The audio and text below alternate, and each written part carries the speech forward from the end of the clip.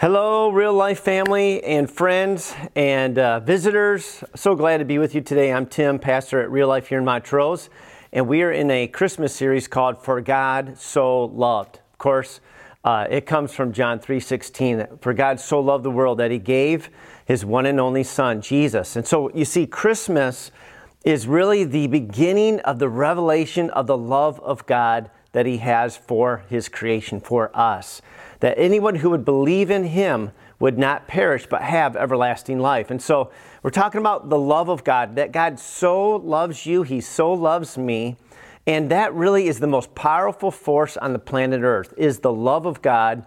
It's what changes us, it's what transforms us, it's what saves us. And so we just want to celebrate the love of God, this whole month of December as we think about and celebrate Christmas, the coming of Jesus. And as we do this series, this is my prayer for you. It's a prayer out of the Bible in Ephesians chapter 3, verses 16 to 19. And I'm going to pray this prayer over us today, okay?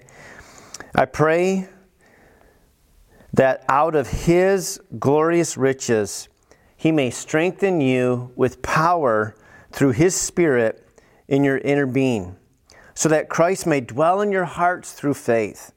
And I pray that you, being rooted and established in love, may have power, together with all the saints, to grasp how wide and long and high and deep is the love of Christ, and to know this love that surpasses knowledge, that you may be filled to the measure of all the fullness of God. And that's my prayer, to know this love that surpasses knowledge. What is Paul praying there? He's praying that we don't just know something intellectually, or we hear certain words, or we know certain verses, but that we experience the love of God. That's what he's saying. My prayer is that you know the love of God that surpasses head knowledge. It's deeper, it's way more powerful and significant than just the head knowledge. But this is an experience that God wants us to experience His love. And when we experience the love of God, the Bible says here, you'll be filled with all the fullness of God. And that's what we want, to be filled with all the fullness of God. So that's my prayer for us as we look at the love of God, how much God so loves us. And last week, we talked about one of the actions of God's love, because love in Hebrew is ahava. And in the middle of that word is the word give. So love is all about giving. And so God gave, right? And so I want to celebrate each week something that God did. Love in action. What does the love of God look like? In other words, what has God done for us to show us how much He loves us? And the first thing that we talked about last week is He came. He came to us. The light of the world came into our darkness, into our mess, into our rebellion, and He came not to condemn, not to judge, but to save us, to turn a light on, to rescue us. For the Son of Man came not to condemn, but to save the world. And so that's why we celebrate that last week about the love of God. And He came to us not to condemn us, but He also comes to us right now. God is a comer. He is coming to us not to ever condemn us, but to save us. And it's just so encouraging for me to know that God is for me, He's not against me. And God is for you, He's not against you.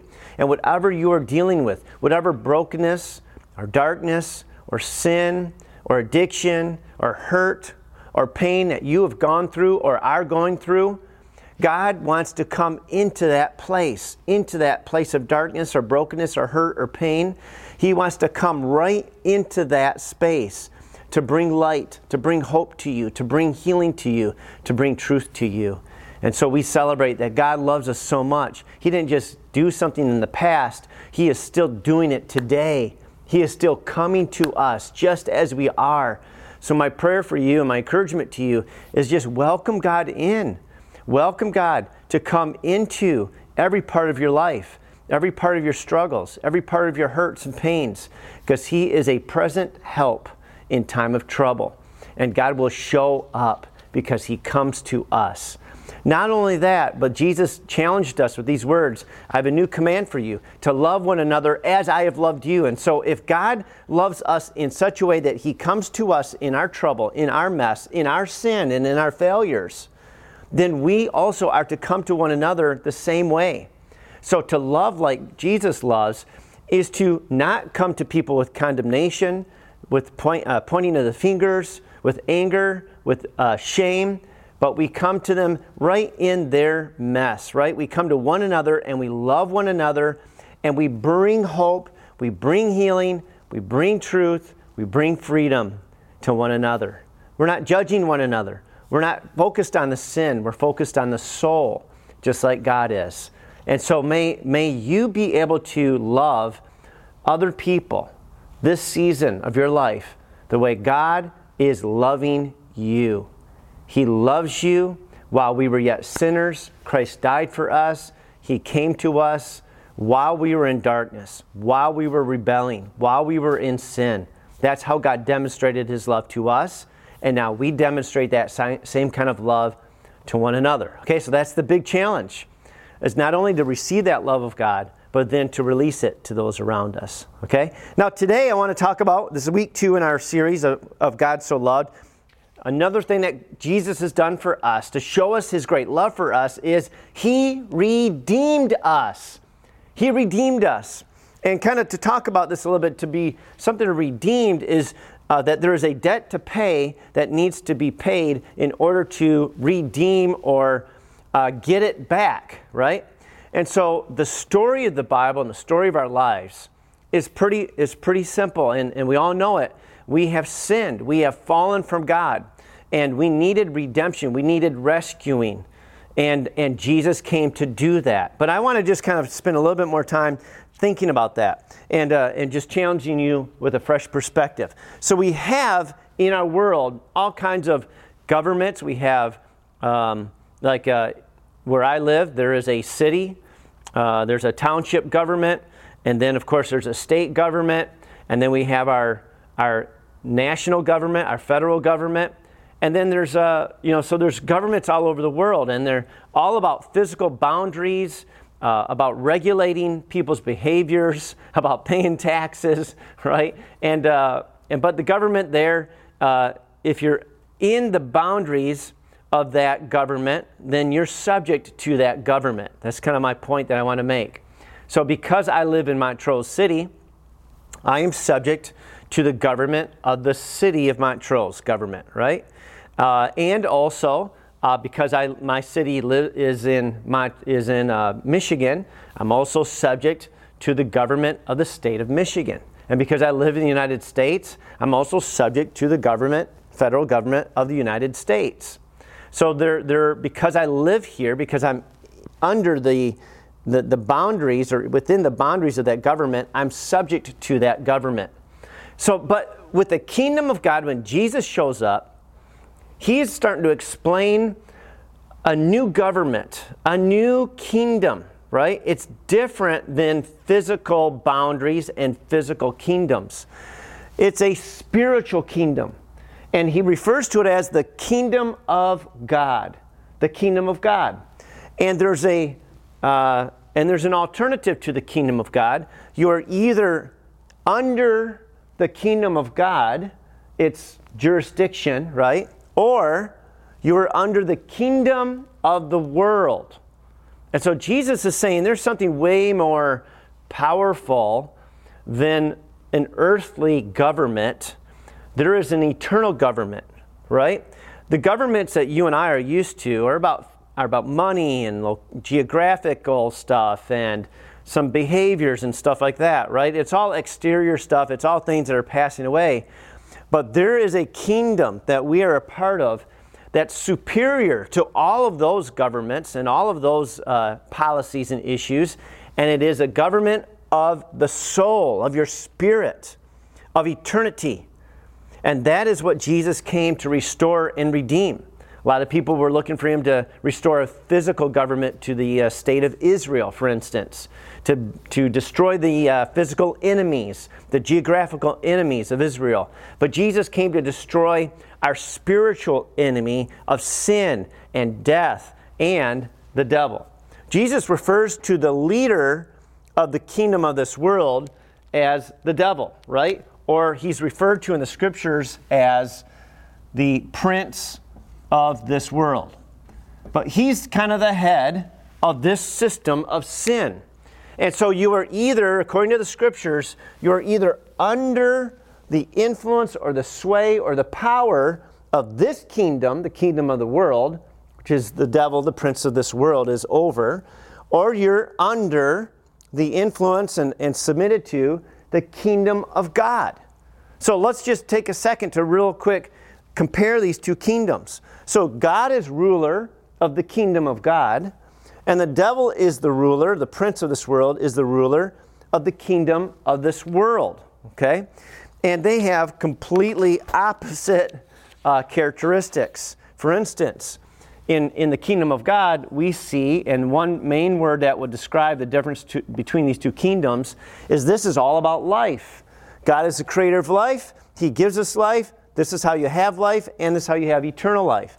But the kingdom of this world is the opposite. It is about death. And when it entered into our existence, it was all about death.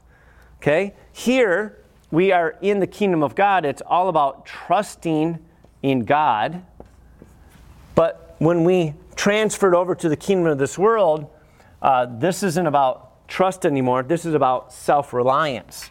And this is about when you and I took control of our own lives. Instead of trusting God, we trust in ourselves, right? And then we have these just characteristics. We see rest. God does the work and we rest. Over here, we see us having to strive to survive.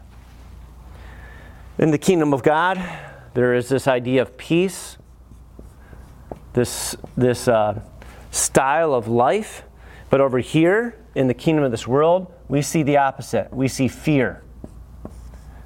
When you read the beginning of the Bible and you see sin entering our world, you begin to see these types of things happening immediately that were not even in existence. There was no death in existence until sin entered the world.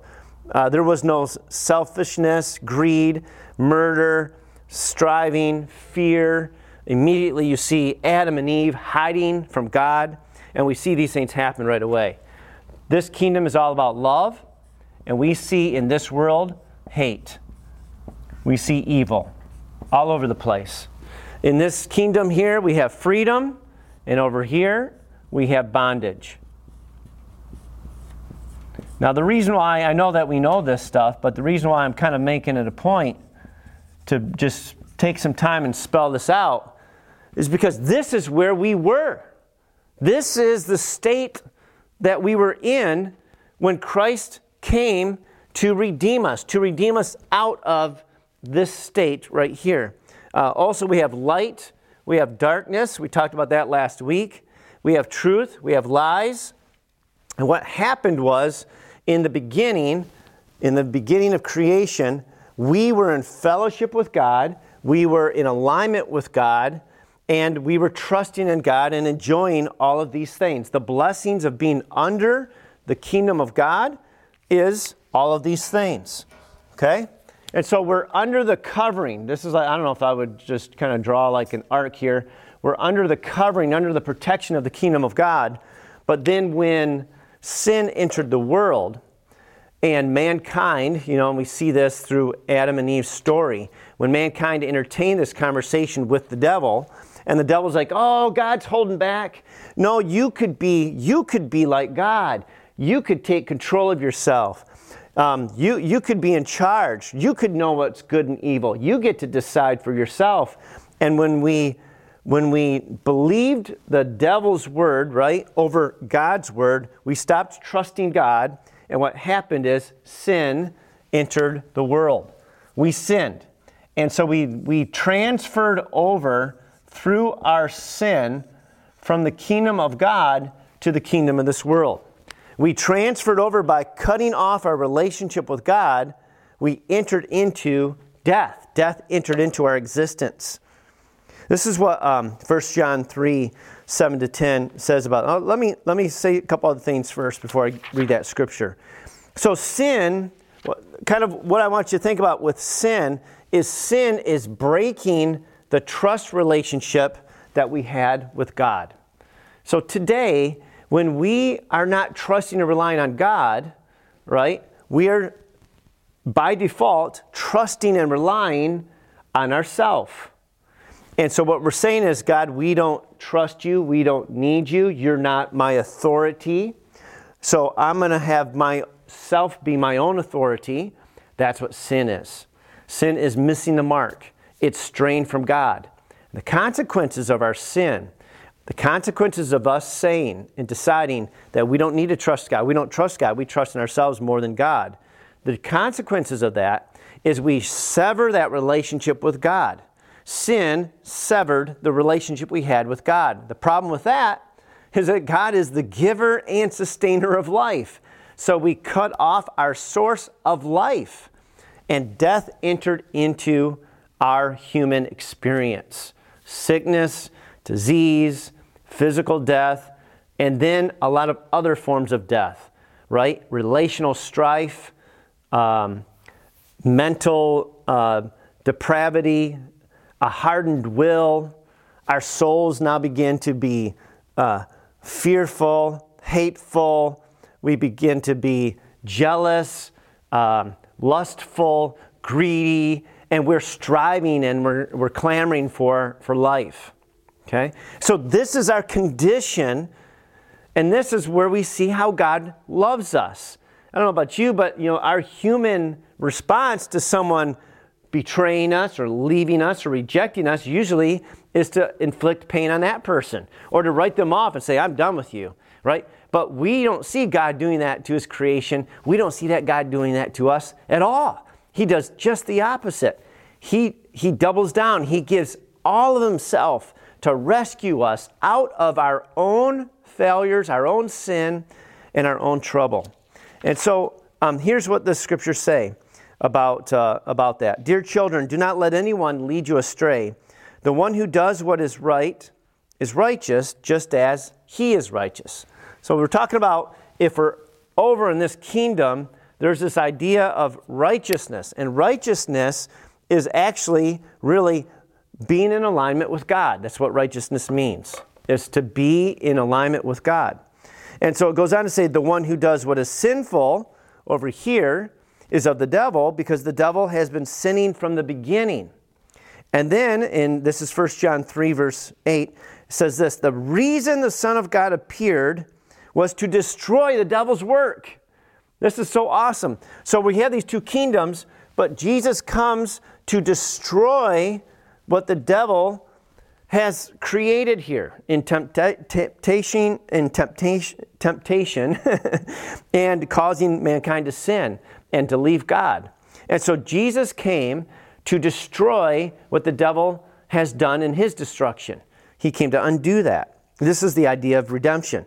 It says, no one who is born of God will continue to sin because God's seed remains in them. They cannot go on sinning because they have been born of God. In other words, once we have a Holy Spirit and we are born again, the seed of God Himself is within us.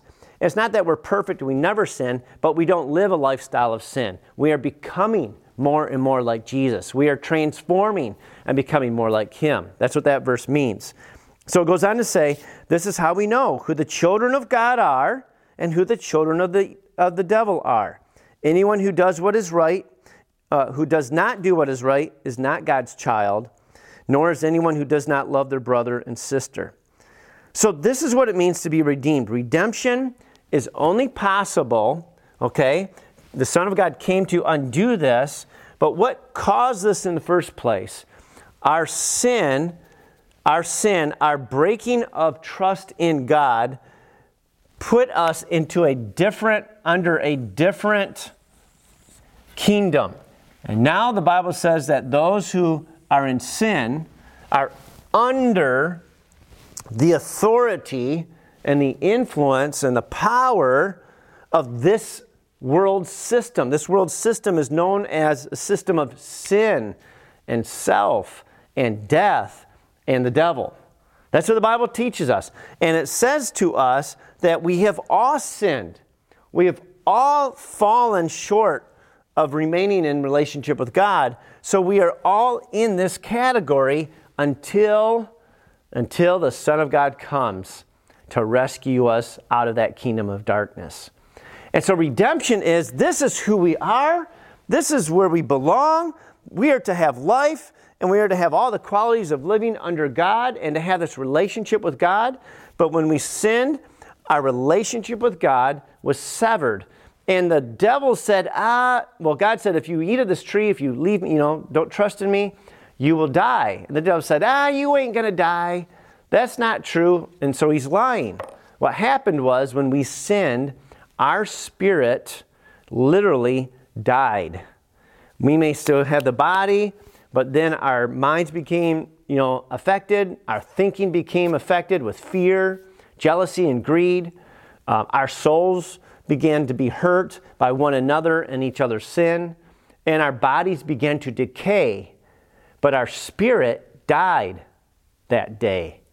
And our relationship, or our relationship with God, that's the spirit, it was severed. We died. We no longer had connection with God. And so Jesus came to reconnect us, and he used this word, to be born again of the Spirit. And so when we accept Jesus Christ as our Lord and Savior, we are undoing what happened, and we are returning the same way we left.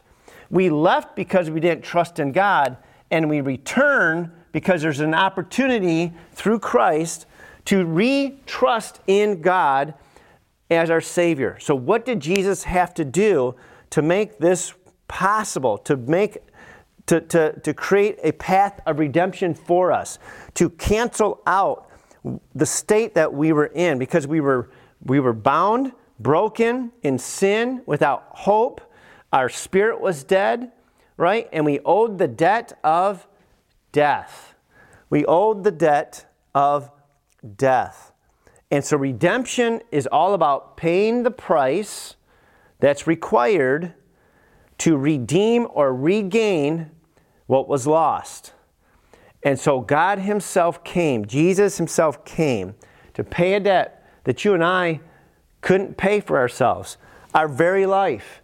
And when he gave his life for us, it opened the way for all who trust in him to be saved and delivered from the kingdom of this world of sin and death, and to be transferred back, redeemed back into relationship with God and eternal life and all of these other qualities that we can begin to access now, because that's who we are.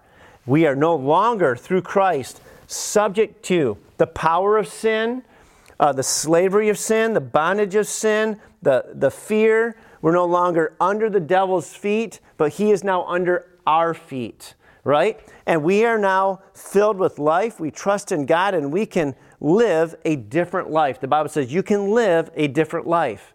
And that Jesus came that you might have life and have it abundantly, over the top, right? So Jesus says, this is not who you are. This is not where you belong. And we got here because we trusted in ourselves, because we alienated ourselves from God. That's what sin is. We're not going to trust in God. We're going to trust in ourselves. We're going to be God. We're going to determine what's right and wrong for ourselves.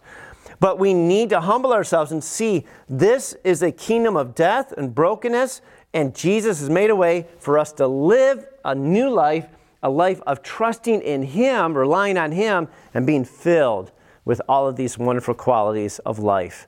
And so Romans 5, verses 7 to 8, one of the most powerful scriptures in the Bible, says, very rarely will anyone die for a righteous person, though for a good person someone might possibly dare to die. But God demonstrates his love for us in this. Did you hear that? God demonstrates his love for us in this. While we were still sinners, Christ came and died for us. That's the love of God. God loves you. So here's a lie that the enemy uses a lot in our lives for Christians. And when we sin, when we fail, He condemns us. He says, oh man, God's mad at you. You screwed up. You're no good. And he puts shame on us, right? Shame on you. Shame on you. But Jesus did all of this in the beginning while we were already in this state. He has rescued us from this kingdom of darkness into this kingdom of light. So those are all lies now of the enemy trying to keep you under his thumb, trying to keep you under his influence. You should feel bad. You should be afraid. You should get even. No. Those are all lies. You are no longer subject to the devil's control. You are a child of God. You are forgiven. You are redeemed. You are free. And now you can love. You can be loved. And you can love. And you can forgive because you've been forgiven. This is the new life that Jesus made possible for all of us. That's how loved you are. You are so loved. And it's so amazing when I think about this because God, there's so many awesome qualities and attributes of God. Two of the most powerful ones are that God is just and God is love. God is just and God is love. And in God's justice, because it is his very nature, he can't be anything but just. In God's justice, our sin had to be paid for. And the results of sin is death. The wages of sin is death. And that payment had to be made. For God to continue to be who he is, which is just, this payment couldn't just be ignored. It had to be paid. But because God is loving, because he is so loving of you and me, he paid it himself. He gave his son to die for you and for me. This is the revelation of the love of God. It started at Christmas when God showed up, when Jesus showed up, and he began that journey of living a perfect life for you and for me, knowing he was marching to the cross. He was marching to a death so that it would redeem you, rescue me out of our sin, our brokenness, our bondage, our fear, our death, and bring us back to life and reunite us for eternity with our Father in heaven. This is what one of my favorite scriptures. That's kind of like a Christmas scripture, Isaiah 9, 6-7. It says, "For to us a child is born." This was the beginning of the revelation of the love of God. "To us a son is given, and the government will be on his shoulders," right? This government is on his shoulders. "And he will be called Wonderful Counselor, Mighty God, Everlasting Father, Prince of Peace. Of the greatness of his government and peace, there will be no end." Hallelujah! Jesus has come to set us free, and this has eternal consequences, eternal blessings for everyone who will receive him and place their faith in him. So we can be restored in relationship with God, not because of our good deeds, not because of anything that we do. There's nothing we can do over here to bridge this gap of death to get back to God. There's nothing except die, but we can't die. Once we die, we're done, right? Eternally. We couldn't do anything. So it's not because of religion, not because of good deeds, not because of anything that we do or try to do, but because of Jesus' death. That's what makes it possible for you and for me to be redeemed. And I want to be clear. For this to happen, Jesus has died for the sins of your life and of the whole world. But there requires one step on our part, and that is to trust in him. We can be rescued. Jesus has already paid the price, but we need to turn our trust over to him, to God, not to ourselves any longer. The same way we left is the same way that we are rescued. By returning, trusting, and believing in Jesus as our Lord and Savior, listening and following him in the path of righteousness and life, and we will be saved. We'll be saved out of the kingdom of darkness into the kingdom of light. So the Bible says here that in Romans chapter 3, no one, this is verse 20-25, will be declared righteous in God's sight by the works of the law, by good deeds. Nobody will be able to bridge this gap that way. But now, apart from the law, the righteousness of God has been made known. to which the law and the prophets testify. And here's the main sentence. This righteousness is given through faith in Jesus Christ to all who believe. This righteousness, this right standing with God, this relationship with God is given to all who, through faith in Jesus Christ, will believe, will trust in Him. And so may you do that today. This is the reason for Christmas. This is the demonstration of God's love to you and to me. And so salvation isn't based on your goodness or your track record or what you can do or what you have done, but on the love of God demonstrated through the death of Jesus Christ and the resurrection that validated His sacrifice for you and for me. And if you turn the ownership of your life over to Him, you declare Jesus to be your Lord, your owner, you're switching kingdoms, you're switching rulers from here over to here. And you're saying, Jesus, you are now my Lord. You are now my King. You are now my Savior. And I come under your authority. I come under your power. I come under your love. And that's what we need to do. That is how we are saved. And that is how Jesus says we are born again and our spirit is renewed with Him. And so before I close, I just want to invite you to receive Jesus as your Lord and Savior. If you're here and you've never switched your allegiance from yourself or your trusting of yourself to Jesus, I can't say it any more clear. That's where life is. And the Bible says everyone who calls on the name of the Lord will be saved.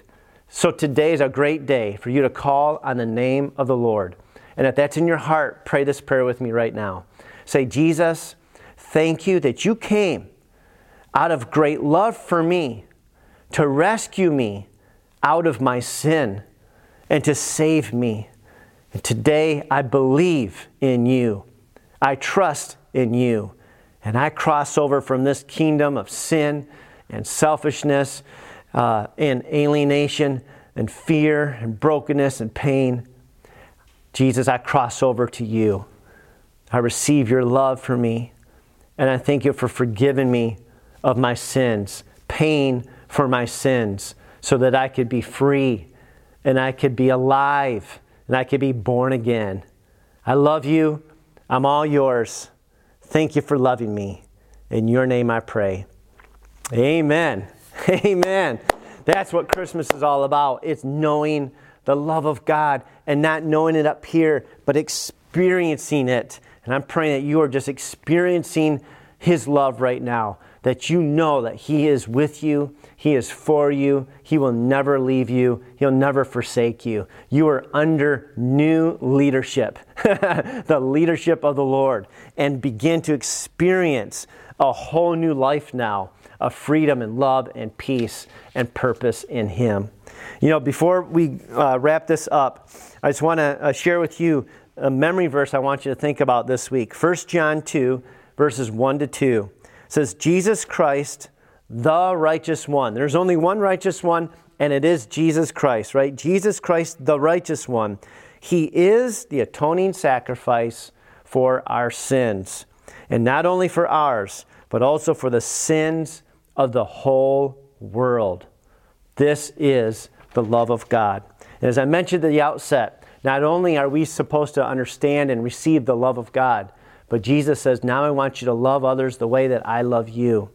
And so I think about this. How do we do that? Not just does God come to us in our mess and in our situation, and we come to one another the same way, but we also come to people as Christ has come to us with a message of reconciliation, a message of redemption. So you and I are called to take that message to other people who are still caught in the kingdom of this world, who are still prisoners of a system of sin and death and brokenness and fear. We bring a message of reconciliation.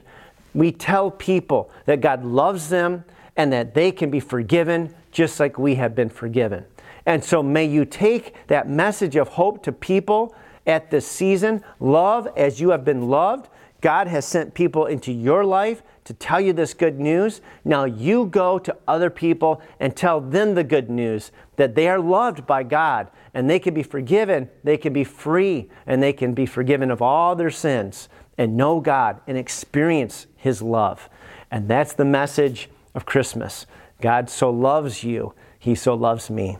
As we wrap this up, I just want to read one final scripture out of 1 Peter chapter 2, verses 9 to 10 that kind of summarize this whole chart up here. But you are a chosen people, a royal priesthood, a holy nation, God's special possession, that you may declare the praises of Him who called you out of darkness into His wonderful light. Once you were not a people, but now you are the people of God. Once you had not received mercy, but now you have received mercy. So may you shine your light brightly and share the good news with other people around you. Let me just bless you before I go, and I'm praying for you to have a wonderful Christmas season with your family and friends, and that you are drawing close to and relying on the love that God has for you, and that you are a conduit of His love to other people. So now may the Lord bless you and keep you. The Lord make His face to shine upon you and be gracious to you. The Lord lift up His countenance upon you, give you peace in His name. Amen. God bless you. I love you.